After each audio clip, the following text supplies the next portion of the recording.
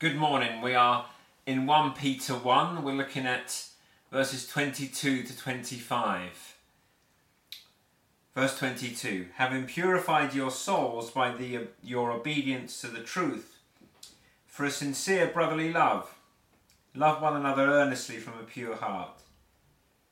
Since you have been born again, not of perishable seed, but of imperishable, through the living and abiding word of God. For all flesh is like grass, and all its glory like the flower of grass. The grass withers, and the flower falls, but the word of the Lord remains forever. And this word is the good news that was preached to you. May God bless the reading of his holy and inerrant word.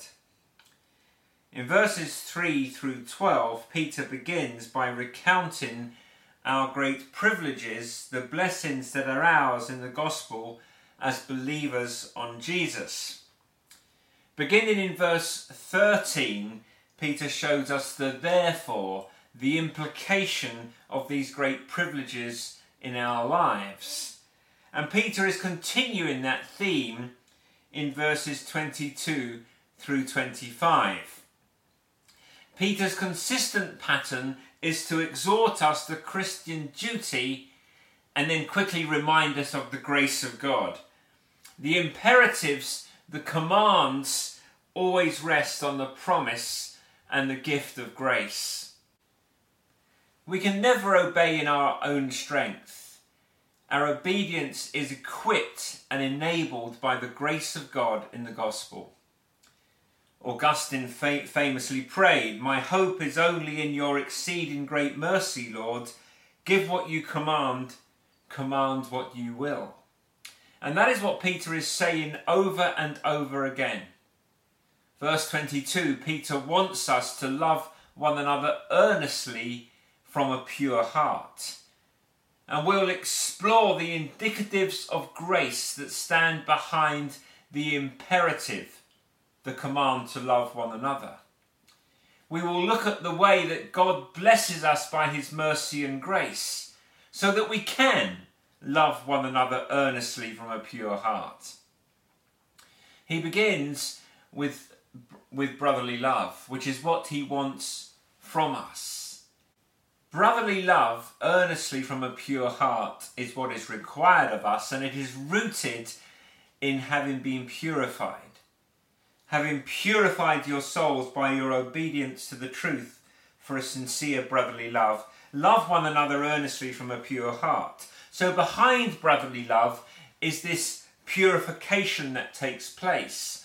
And Peter says that this purification takes place by your obedience to the truth. And Peter is talking about their conversions here, when they responded in faith and repentance to the gospel. Peter says the source of all of that is the new birth. Since you have been born again, not of perishable seed, but of imperishable, through the living and abiding word of God. So see the chain of Peter's thinking. Yes, brotherly love needs to flourish in your life. Where do you get it from? As a consequence of a purified soul, which comes in wake of conversion to the truth, which comes from God. By the work of the Holy Spirit, God gives new birth into the heart of a sinner, and God uses the means, the ministry of the word. So 5 stages of the journey. 1, brotherly love. 2, the purification that took place. 3, obeying the truth, conversion. 4, the new birth. 5, the means that God uses his word. So first of all, sincere and earnest brotherly love. Peter starts with this objective in our lives. He wants sincere brotherly love. Peter says that the fruit of purification is sincere brotherly love. And the language that Peter uses to describe this kind of love is important. It is sincere brotherly love. The Greek word is anapokritis, unhypocritical. The background came from the context of a Greek play where the actors would wear a mask as they adopted the persona that they were playing. And Peter is saying, I want love among Christians that does not wear a mask. Sincere brotherly love, no mask, no pretense, straightforward, real love. Now, love like that is risky to us. We wear masks for reasons. We're ashamed. We do not want others to see us, so we wear a mask. We build a wall, we hide, we keep people at arm's length. We are afraid of getting hurt. And if we get too close to other people, then we're going to get hurt. So we build a wall, we build a barrier. We wear a mask. We feel vulnerable to love like this. And yet Peter is saying, when you become a Christian, something happens to and in you so that you can take the mask off. The second thing he tells us about this brotherly love is that it is earnest. You see that word, you heard that word in verse 22. Sincere brotherly love, love one another earnestly. The English Standard Version, the ESV, translates the word that we use as earnest, as it can refer either to intensity or duration. What I mean by that is, Peter might mean, I want you to love earnestly, meaning passionately, deeply, fervently, deeply. Or he can also mean, I want you to love unrelentingly, unremittingly, a long love. But either way, the point is clear. Love that Christians are to show one another is heartfelt and lasting. It is not superficial. It is not on again, off again, blowing hot and cold in the wind. It is stable and strong. Now, where does a love like that come from? We're commanded to love like this. How can we obey this command? With a love like this, that is deep and is long. We're afraid of getting hurt. We do not want anyone to get close. How are we going to love one another like this? Which leads to the second point. Step 1, love one another. Step 2, Peter says such a love comes having purified yourself. You purified yourselves into sincere brotherly love. The past tense is important. Peter is not now commanding you to become pure. This is a declaration that his first readers had become pure at some point in the past. When did it take place? Speedily on to step 3. By obedience to the truth, having purified yourselves when? By your obedience to the truth. So the moment of inner purification took place when they obeyed the truth. The summons to believe the gospel, to repent of sin, to trust in Christ, Peter is talking about their conversion. And Peter is telling us that when a person becomes converted, gets converted, there are many things going on. And here Peter mentions 2 in particular. Firstly, conversion brings cleansing. When you obeyed the truth and you came to Christ, you did not stay dirty. You did not stay guilty. You purified yourself, not by anything that you did or said, but by trusting in the Lord Jesus, whose blood can make the foulest clean. Before the judgment seat of God, your guilty stains were washed away. It is what Paul means in 1 Corinthians 6, verses 9 to 11. Or do you not know that the unrighteous will not inherit the kingdom of God? Verse 11, and such were some of you. But you were washed, you were sanctified, you were justified in the name of the Lord Jesus Christ and by the Spirit of our God. This is what happens when you become a Christian. You are washed and sanctified and justified. Or in Peter's terms, you purify yourself by your obedience to the truth. When you are converted, you are made clean. Do you see how that helps with the difficult task of taking the mask off and learning to love one another sincerely, earnestly, from a pure heart? Peter is saying you do not need to be ashamed anymore because you are clean. You do not need to be ashamed. You can take the mask off. In Christ Jesus, your sin is forgiven. You have purified yourself. You are clean now. And you do not need to be afraid anymore. You are secure in Jesus Christ, ransomed, healed, restored, forgiven, accepted before God, renewed by his grace. Never to be lost, nothing to snatch you from his hand. You can take the mask off. You are secure in Christ.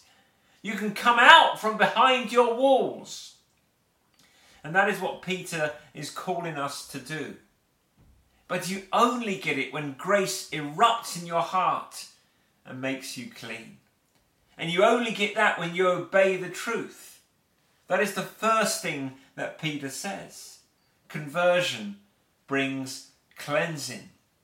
Second, conversion is an act of obedience. You see that in verse 22. You obeyed the truth, he says.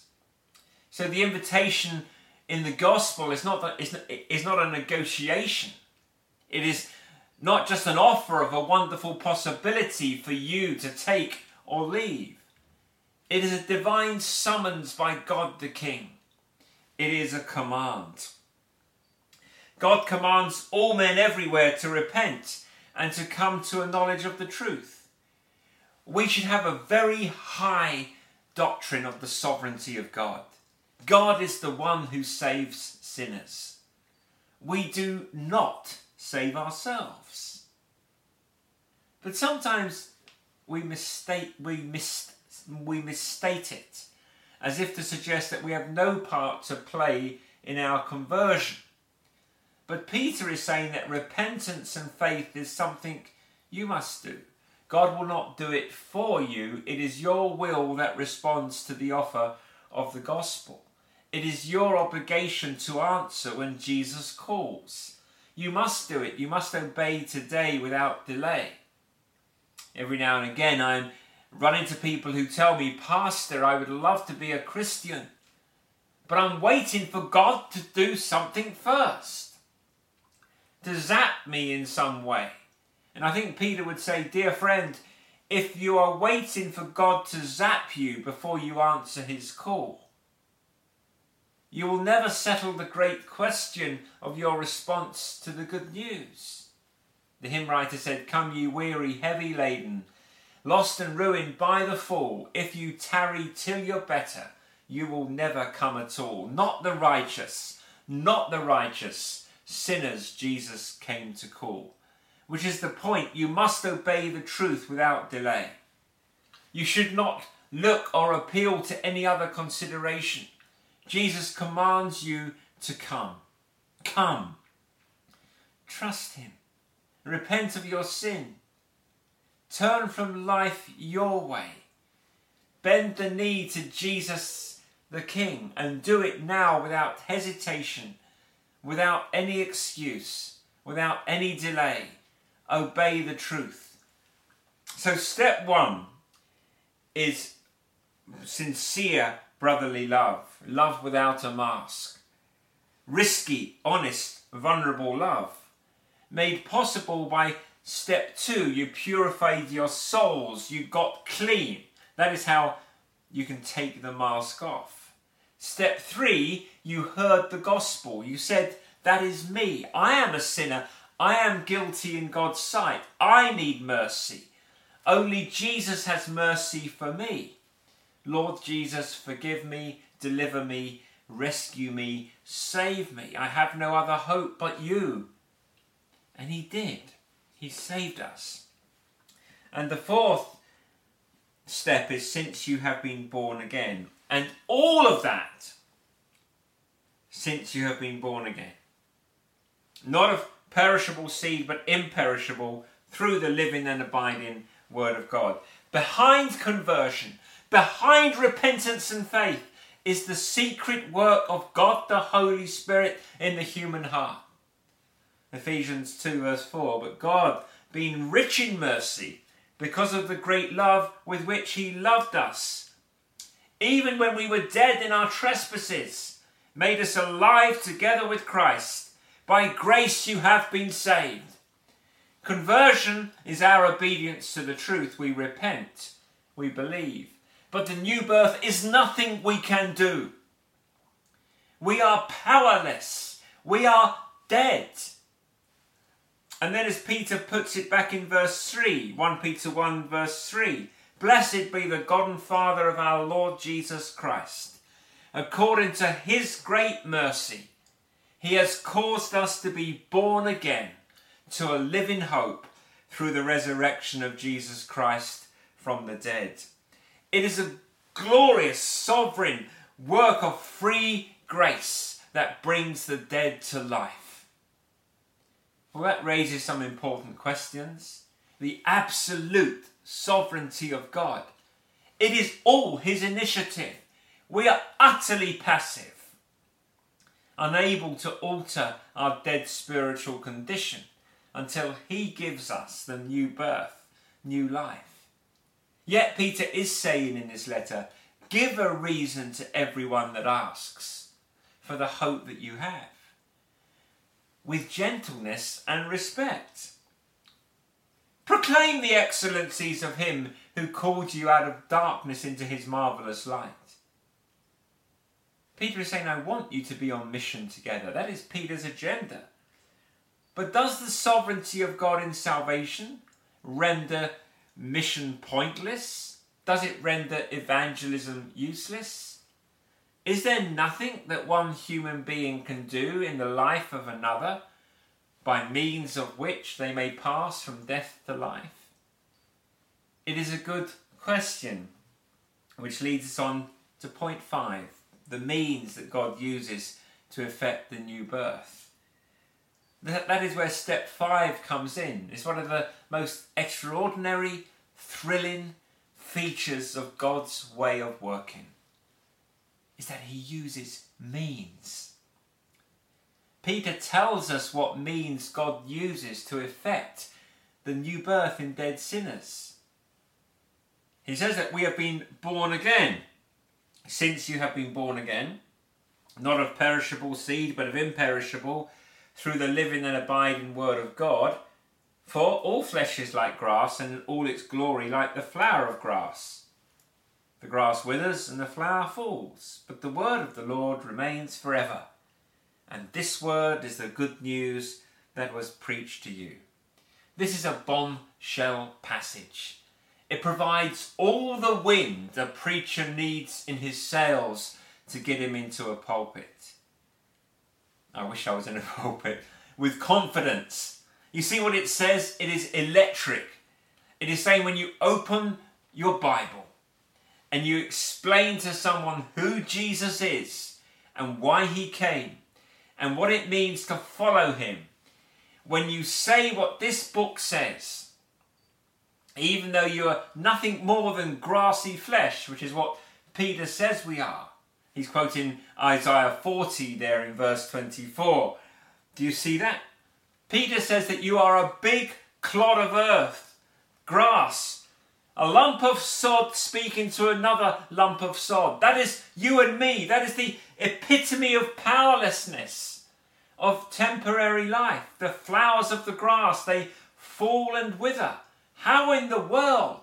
How can it be that one lump of grass telling another lump of grass is the word of God that brings this mighty change? But that is what Peter says happens. It is absolutely thrilling that God works by his word to give new life to the spiritually dead. Peter is saying whenever you proclaim the living and abiding word of God, there is a possibility that right before you will happen a Lazarus moment. You remember the story of Lazarus. Lazarus has been dead for 3 days. He is dead, dead, dead. He is so dead that Jesus said, roll the stone away. That when Jesus said, roll the stone away, they are worried about the smell. He is as dead as can be.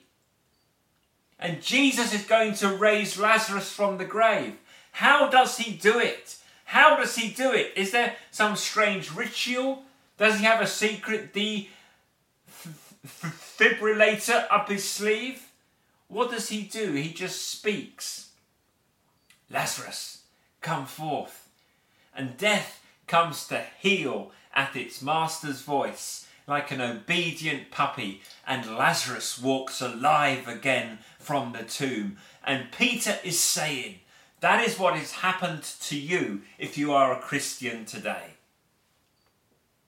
You might have heard the gospel 1,000,000 times, but one day, the same gospel you have heard over and over and over became life from the dead. You heard the voice of Jesus say, come forth, and you came forth alive. It caused the new birth in your heart, mysteriously by the power of the Holy Spirit. He is saying that is what has happened to his first readers. That is what has happened to all of us if we are believers. He is saying that is what can happen if you will just take the risk and open your mouth and speak for Jesus and tell that friend about him. It could be a Lazarus moment right in front of you when the dead hear the voice of the Son of God and live. He speaks, and listening to his voice, new life the dead receive. The mournful, broken hearts rejoice, the humble poor believe. Hear him, ye deaf, his praise, ye dumb, your loosened tongues employ. Ye blind, behold your Saviour come, and leap, ye lame, for joy. Who would not spend their days engaged in this? What a thrill! The possibility that just once in a lifetime of proclaiming Jesus, a dead sinner might come to life is so worth it. What a thrill to be the instrument in the hands of God in raising the dead. Faithful preaching today faces steep competition. We carry around in our pockets a screen that pumps entertainment and information, more rubbish than we could ever hope to process. And it schools us into being consumers of bright, shiny data at a rapid pace 24/7. And then you come to church. And according to Peter, there is a lump of grass talking about an ancient book for about 30 odd minutes. And how can it possibly compete? Preaching has one thing going for it. When the living and abiding word of God is preached, dead sinners come to life. The dead are raised at the voice of Jesus speaking in the scriptures. Peter is saying we should come expecting resurrections. As the word of God is proclaimed, sinners pass from death to life. That is what we should be looking for, praying for, longing for, expecting resurrections. Maybe today you are not a Christian. Please understand that the voice of Jesus, the great King, is calling you, and you must render him obedience. He is calling you to repentance, to turn from life your way, and to bend the knee to him and accept life his way. Trust him. You must obey the truth, and you must do it today, right now. And when you do, you will discover, as many of us have, that the grace that enabled you to flee to him, the same grace caused new birth in your heart, even in the midst of your spiritual death. But do not wait for God to do something. God is calling you today. Right now. Come today. Right now, and obey his call, his summons. What are you waiting for? Come and trust in Christ, the perfect Saviour of sinners. May God bless the ministry of the word for his glory and for your eternal good. Amen.